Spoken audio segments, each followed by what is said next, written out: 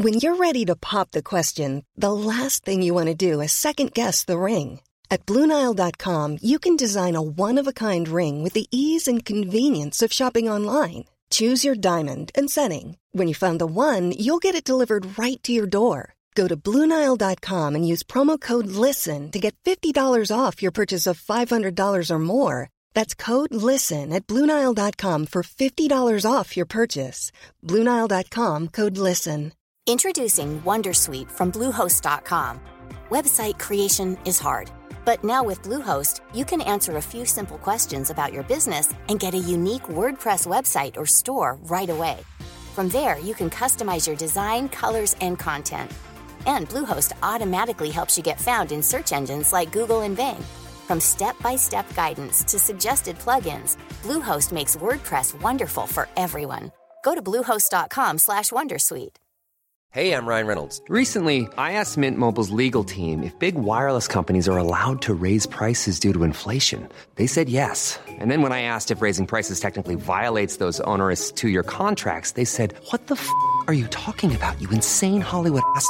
So to recap, we're cutting the price of Mint Unlimited from $30 a month to just $15 a month. Give it a try at mintmobile.com/switch. $45 up front for 3 months plus taxes and fees. Promo rate for new customers for limited time. Unlimited more than 40 gigabytes per month. Slows full terms at mintmobile.com.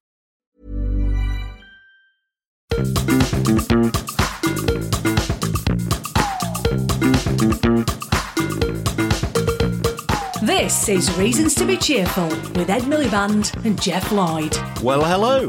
Hello, summertime and the living is easy. Here we are, episode 3. Cheerful existential summer.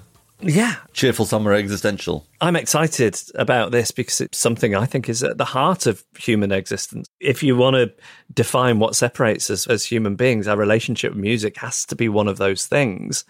And we're talking to one of my favourite music writers. She used to write for The Word magazine, which 10 or 15 years ago, I loved it as much as I loved magazines like Smash Hits when I was a kid. It was like almost like Smash Hits for grown-ups. And she has subsequently gone on to do great interview pieces and music reviews, and you'll often see her stuff on The Guardian. And she's written a fantastic book. It's called The Sound of Being Human, How Music Shapes Our Lives. She's Jude Rogers. And it's a great conversation. Yeah, it really is. And music is my late in life discovery, Jeff, isn't it? I know. You know, you as you've been telling us, you had your Glasgow moment, you had your Sam Fender moment, you had little dalliance with Taylor Swift. I've got an ABBA Voyage thing coming up. Yeah. On the dance floor, no less. What costume do you think I should go in? All white? I can't think which video. Is that the Waterloo costume, isn't it? Yeah, I was also thinking there's a very fetching unitard Björn wears in one of their videos. Maybe something like that could look good on you. What is a unitard? Full body leotard sort of thing. Is that like a mankini? I think it leaves a little more to the imagination. It's a less revealing version of the mankini. Yes, yeah. I mean, do you think I would get attention if I went there, actually, went in that? I think you'll get attention anyway, and you would get a very different kind of attention if you went in it.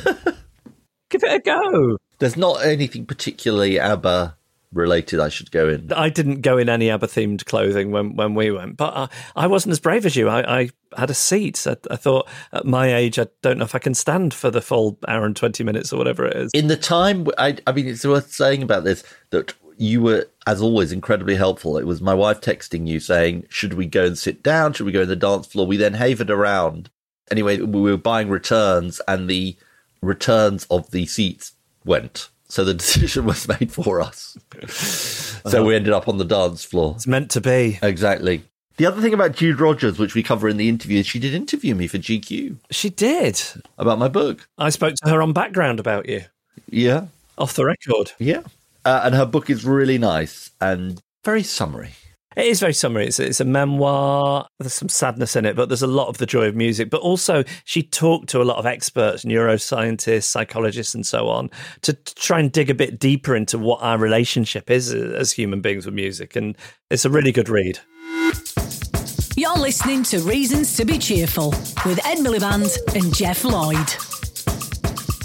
We're delighted to be talking to writer Jude Rogers about her new book, The Sound of Being Human, How Music Shapes Our Lives. I can vouch for this personally because it is the book I took on holiday with me when I finally got some time for leisure reading this year. It was my number one choice. It's structured around 12 songs that each tells us something about the power music has on us. And importantly, it is a memoir. Jude traces her life through music and shows us how tightly bound up songs can be with memory and shaping formative moments in our lives. And here she is, Jude Rogers. Hello. Hello, Jeff. Hello, Ed. Thank you so much for having me on. I'm delighted. Hello, Jude. You haven't actually mentioned, Jeff, that Jude is also an interviewer.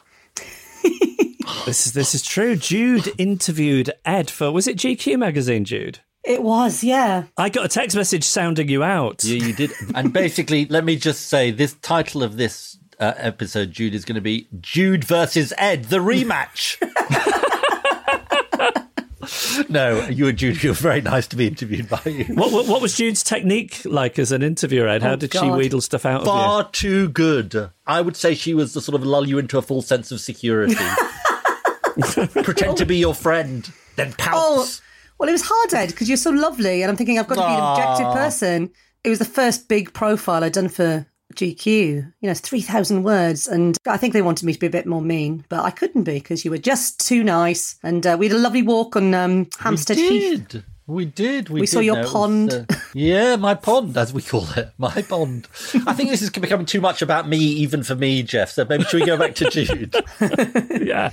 Jude, you and I we have quite a similar relationship to music in that it occupies a large space in our lives. And I think that hasn't always been true for Ed. He's somewhat of a late bloomer. Oh, it's all about me again. There's a recent awakening. But I wanted to, just to start, you had any thoughts on why music looms so large for some of us, less so for others, and what we could do to nudge Ed into becoming more like one of us. Well, I wonder if it's what we're surrounded by when we're little, for starters, really. You know, I don't know, Ed, if your parents played music at home or you had that. But, you know, I'm from your classic South Walian family. Chapel, pub, choir.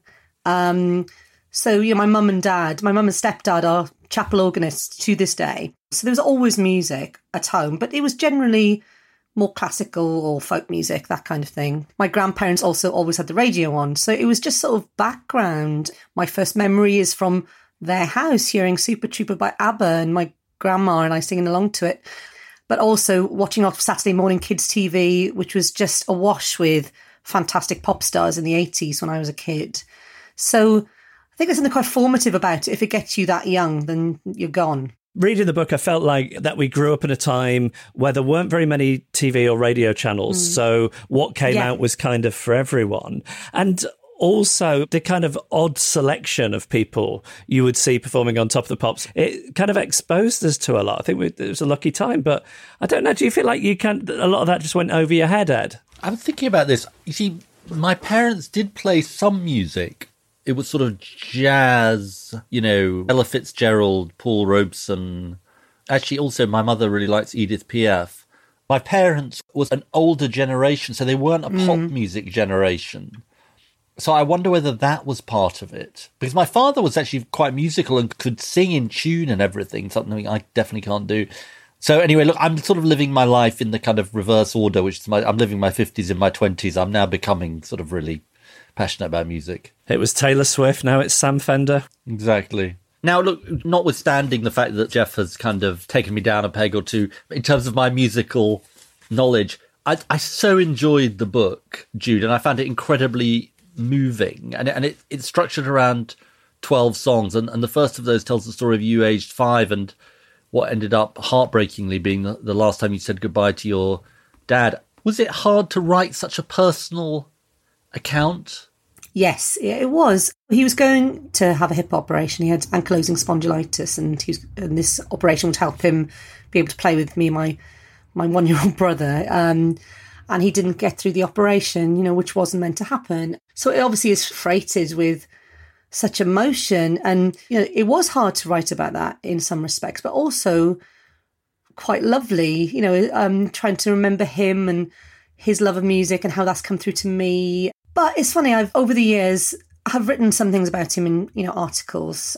I wrote a piece for Word Magazine, which is the music magazine, long gone now, sadly, that I used to work for, about how sort of male pop stars took his place in some ways, or I looked to them for some sort of, I don't know, delight or pleasure when I was growing up. And that was the start of what became this book. I write about Adamant in there, for example, and there's a chapter titled Prince Charming and Adam the Ants. It's sort of cheating because it is Prince Charming plus Freedom by Wham, which...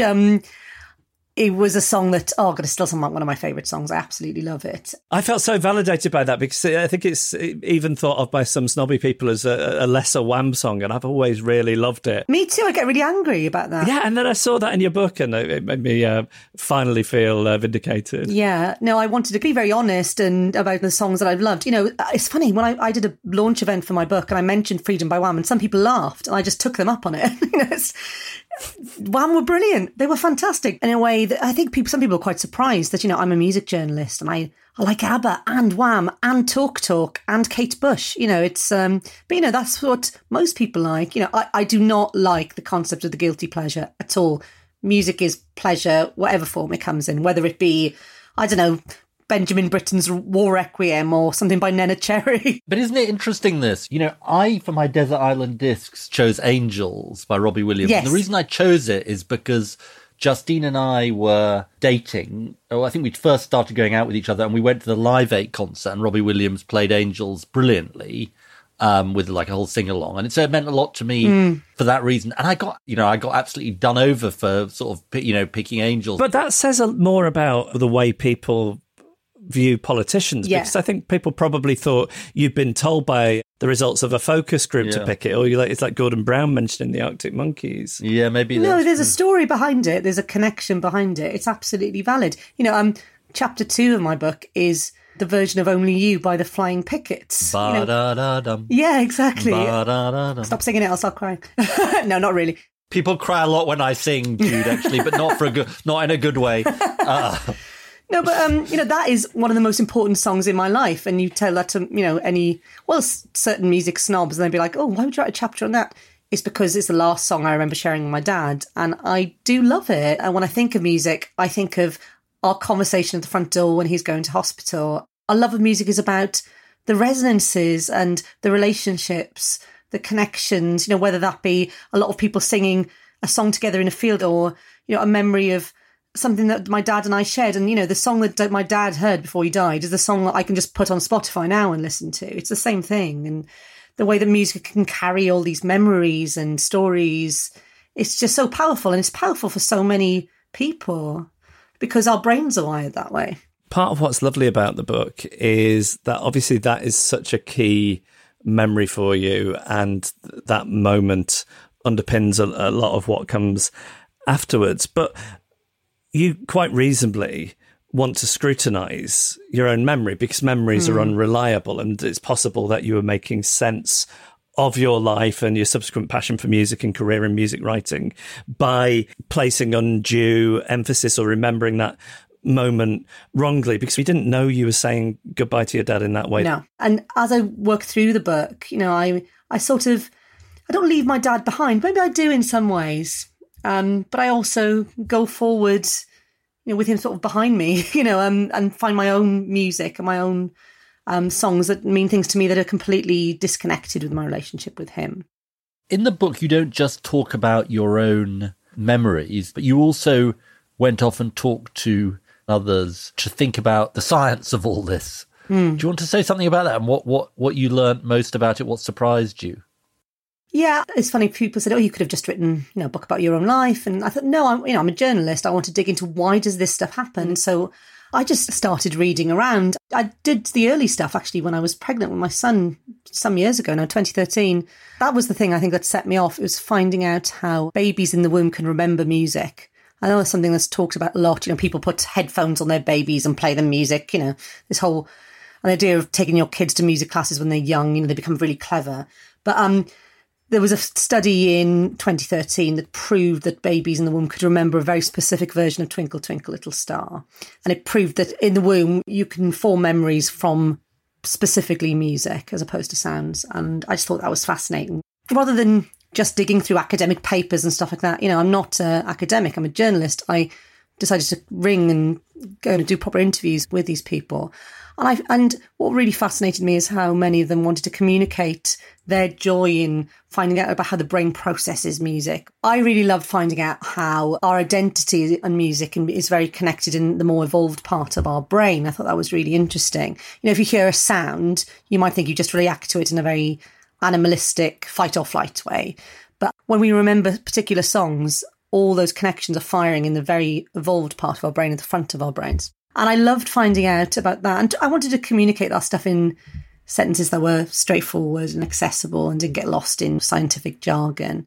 Sometimes, especially I think with girls and young women, an obsession with pop can be dismissed as a silly and hysterical and a frippery. And I think you write so well, both from a personal point of view and then going and finding out what lies underneath from scientists and psychologists about what pop stars that you have loved, like Adam Ant or Neneh Cherry, were able to do for us. So can you talk a little bit more about the role that these stars can occupy in people's lives? There's loads of interesting stuff about how a pop star can become a focus of our affections, because when we're teens, there's a part of our brain that's developing to make us try and seek new faces of people. And it doesn't have to be a real person. It can be a poster on the wall. It can be, as it was for me, Michael Stipe on a pop video. I was like, oh, who is this man? Speaking personally, seeing Neneh Cherry on Top of the Pops, you know, this is late 88. I am 10 and a half. Here's a woman who, her mum was a Swedish artist. Her dad by birth is an African musician. Her stepdad is Don Cherry, the jazz trumpeter. She has lived in New York and been in the Slits, this punk band. She's done all this cool stuff. But I just found something in her as this white girl from Swansea who, you know, was a bit of a swat. And suddenly there's this woman rapping and dancing, and she was heavily pregnant, and just saying, oh, here's somebody who is suggesting other ways of being, and it was just really powerful. And you start to piece together your own small p politics. Yes. Through moments like that. Definitely. You know, I see it with children even now. There's a sort of expectation around young girls to behave in a certain way still. I know it's changed a lot since I was a kid, but pop music and pop people can give you different options, different ways for your imagination to be occupied. And also, you know, being a female music journalist, I didn't want to paint myself into an obvious corner. But these are all people who did, you know, quite big things for me. You know, I mentioned the band Kraftwerk, who I loved in my late teens, and that was quite unusual for me because I was your proper Britpop indie girl, really, before I loved them. So these bands have slightly challenged me, or artists that pushed me into different places. I don't just speak to scientists about this. I speak to people who are experts in fandom. I look at anthropology, I look at sociology to try and track how all these things are happening. The thing I've really loved about the response to the book is there's one week I got an email from a 73-year-old chorister in Swansea. And he didn't know much of the music, but he'd really responded to it.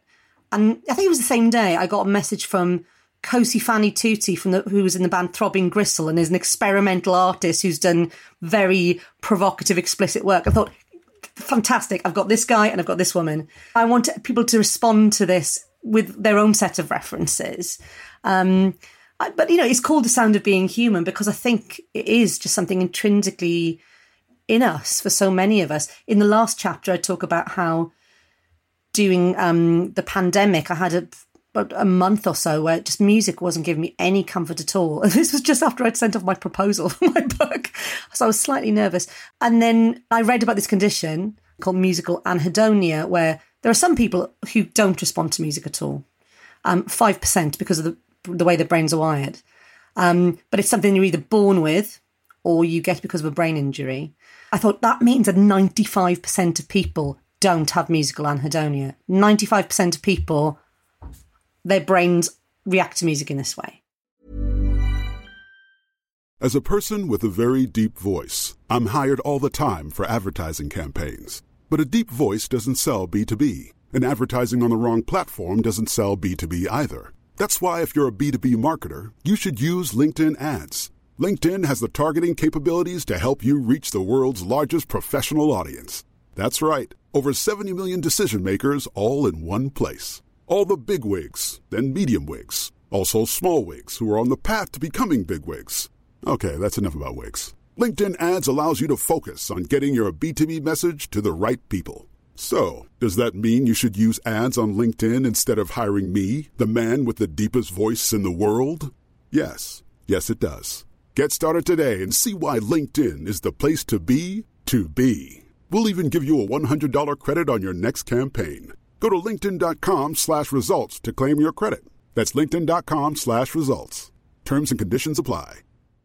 Introducing Wondersuite from Bluehost.com. Website creation is hard, but now with Bluehost, you can answer a few simple questions about your business and get a unique WordPress website or store right away. From there, you can customize your design, colors, and content. And Bluehost automatically helps you get found in search engines like Google and Bing. From step-by-step guidance to suggested plugins, Bluehost makes WordPress wonderful for everyone. Go to bluehost.com/wondersuite.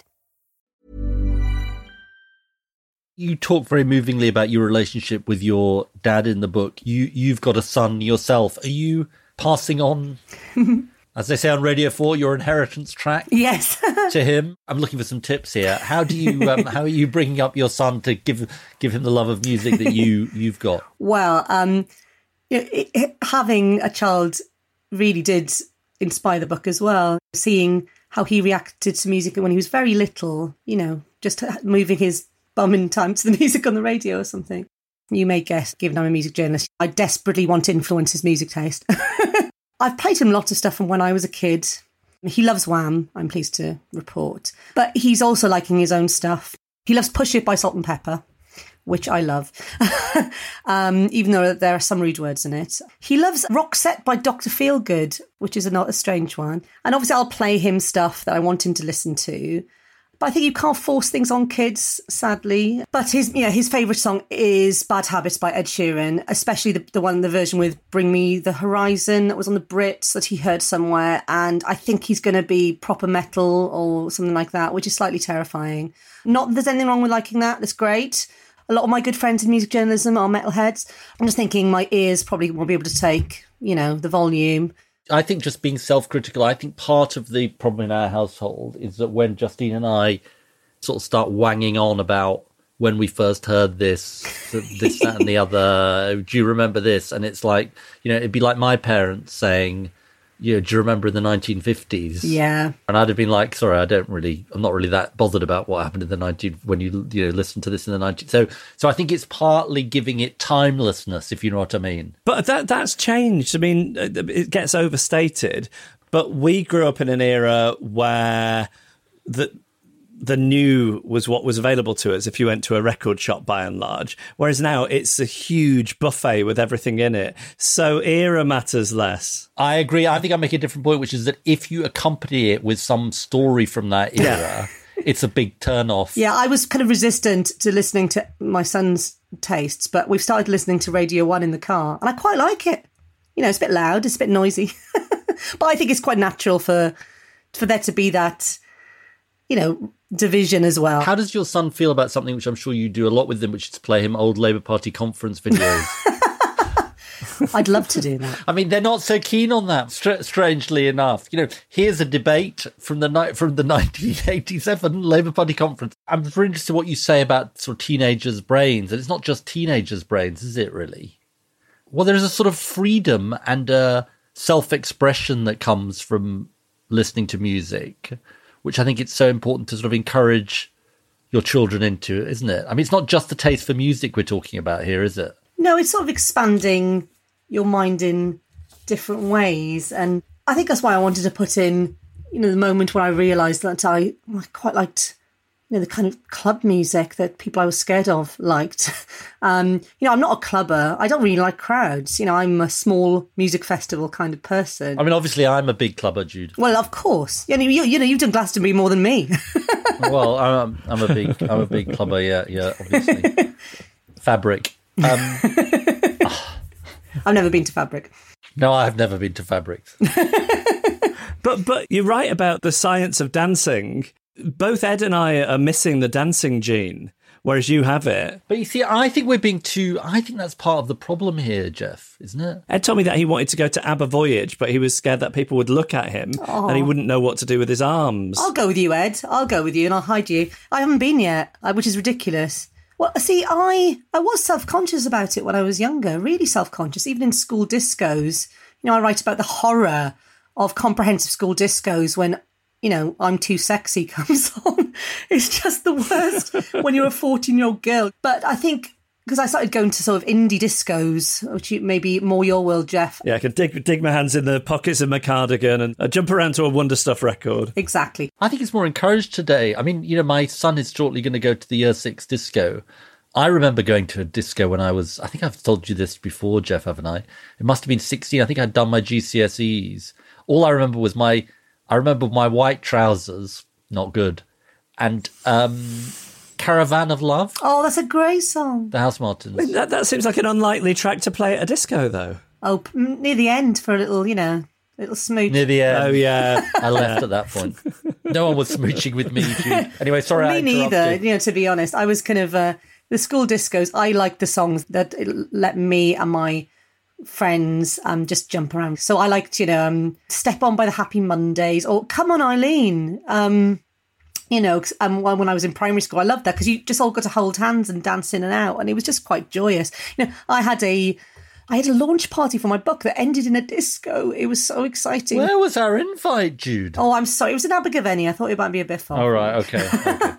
Fair enough. What did it end with? Come On, Eileen. Oh, do you know? I've got no idea. I think I might have had a few glasses of wine by that point. But my friend Katrin, one of my oldest friends, who's mentioned in the book, and I think I'm really pleased that there's so many of my friends just peppered through this book as well.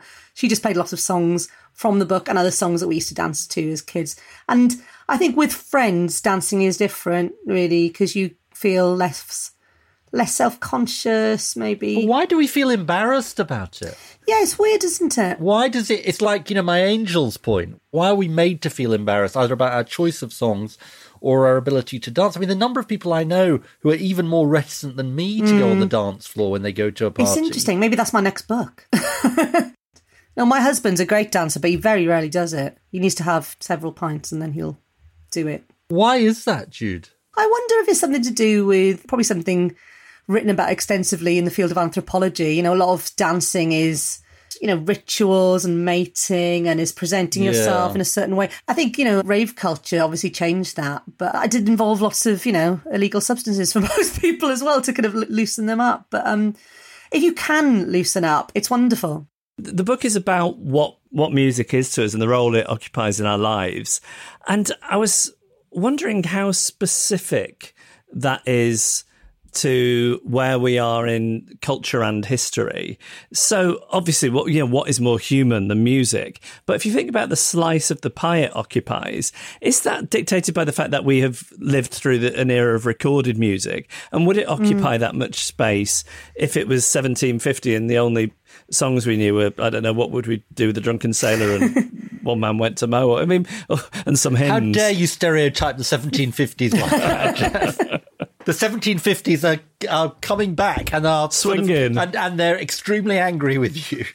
I think I mentioned songs from the 1750s in my book, don't I? I have the folk song chapter. Yeah, I think it's funny. David Hepworth, the music writer and my old boss at Word Magazine, asked me about this recently. He said, do you think it's because we've been played, we can replay songs again and again and again and again? And I'm sure that's a big part of it. One of the neuroscientists in my book, Kath Loveday, talks about how a kind of song can make a sort of imprint in your memory. And so when you hear the song, that is sort of replayed, but all the sensory information that's happening around the hearing of that song can be taken in with it. And obviously every time we hear a song and it might have different associations, it might change it a bit. When I hear Only You by the Flying Pickets now, I will think of Ed Miliband singing it to me. Hurrah! But yeah, I think because it has been so much part of the background to our lives, hasn't it? When we go supermarket shopping, we have the hits of the day playing. When we're walking on the street, there are cars playing music. It's a kind of art form that we can just sit and really listen intently to a piece of vinyl or a concert, but we can also just have it, going on around us.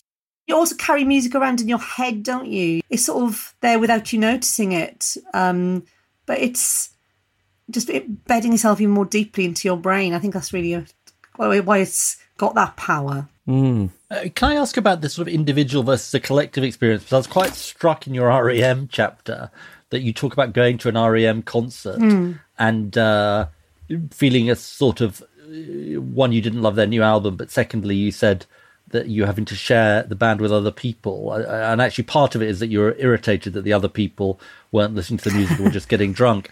I mean, as somebody who's a sort of late convert to music festivals, I mean, the collective experience can transform it to a whole nother level, can't it? It can, yeah. It's funny though, as a teenager, that was my first gig that wasn't a festival, actually seeing REM. And because they'd meant so much to me, you know, I'd pored over those lyrics, I'd filled notebooks with my interpretations or what I'd write, you know, what I'd say to Michael Stipe if I met him, which obviously eventually, many years later, I did as a journalist.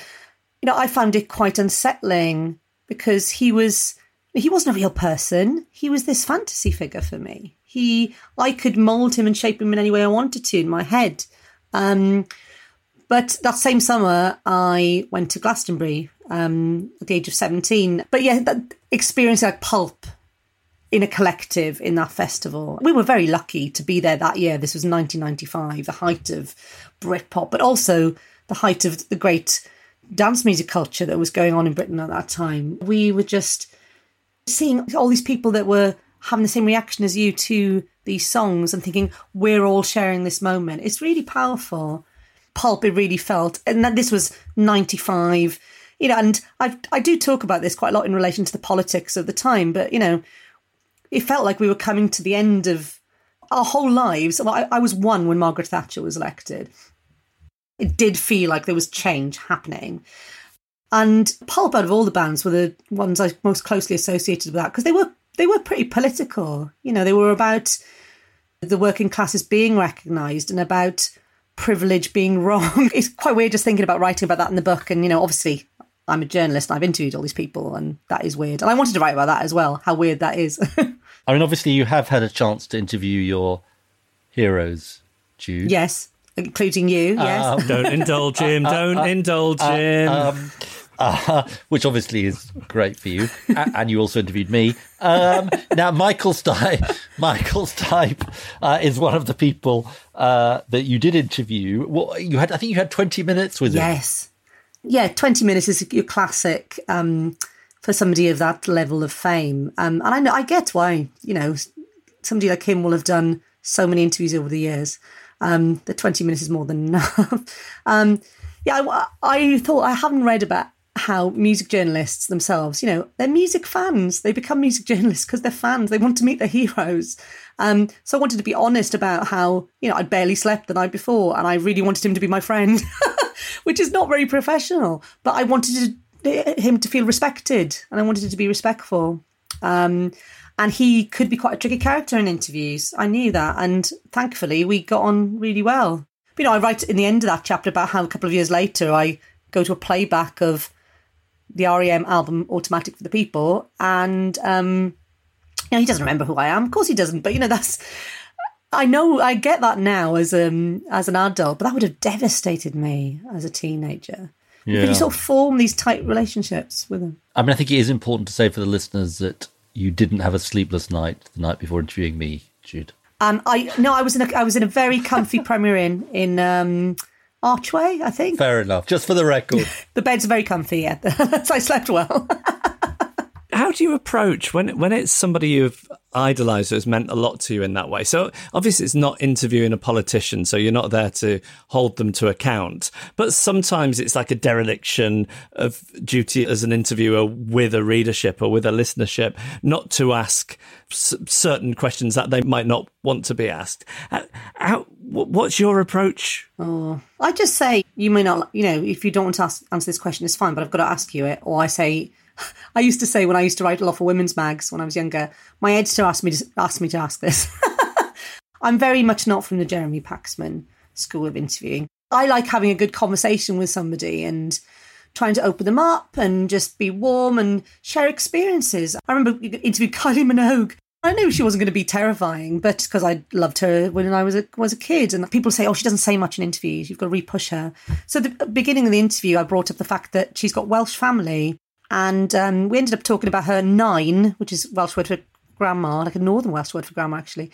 She had her 9 was still alive, and how she talks to me about a Welsh family. I got her to say Llanfair pwll Gwyngyll go gerich undrwbwt Llansilio go goch, which is the long train station. Can you just repeat that for us, Ed? No. But I got her to say that, kind of try and let's find some shared ground if it's, doesn't feel too forced. Then another side of that is because interviewing is part of your work, reviewing is another part of it.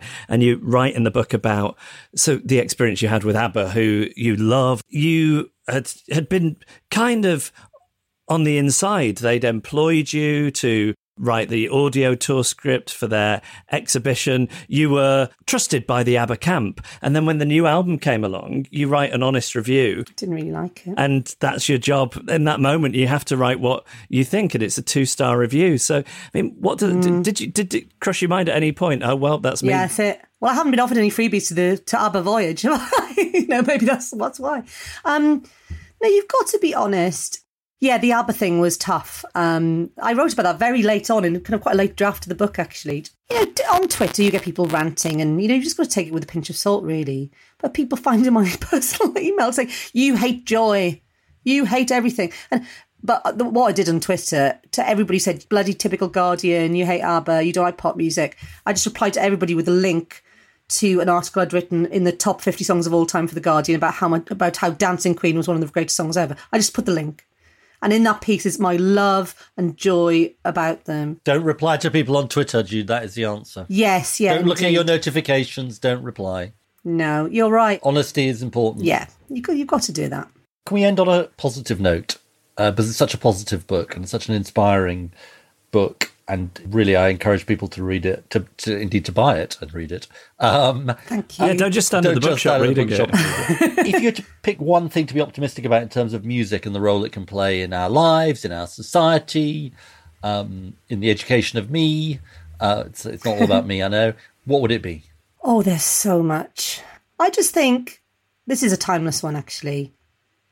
Just think about how a song can bind you to other people.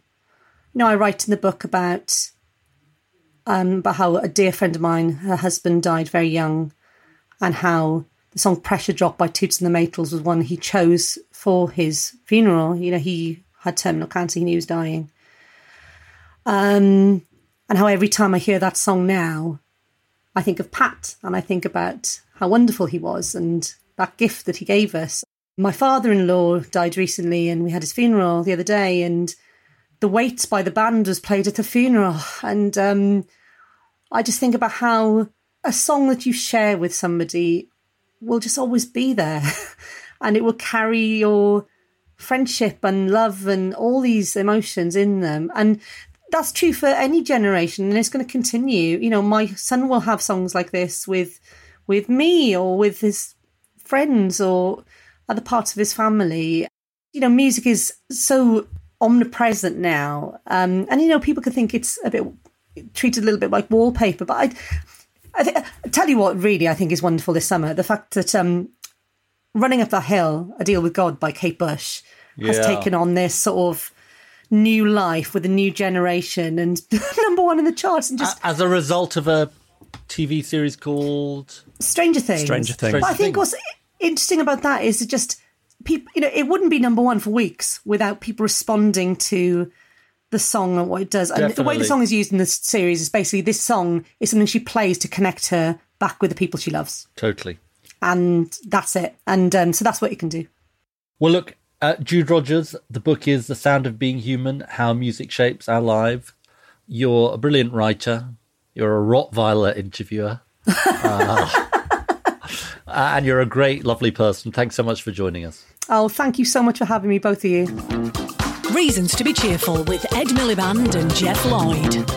Emma Corsham is our audio producer. Rachel Balmer produces all the content, books all the guests, and she's supported by Joe Kenyon at Goldfish. Gail Lofthouse is our announcer. Ed Seed composed the music. Our idents were made by James Deacon, and our artwork was designed by Henry Cole. He's been Ed Miliband. He's been Jeff Lloyd. And these have been Reasons to be Cheerful.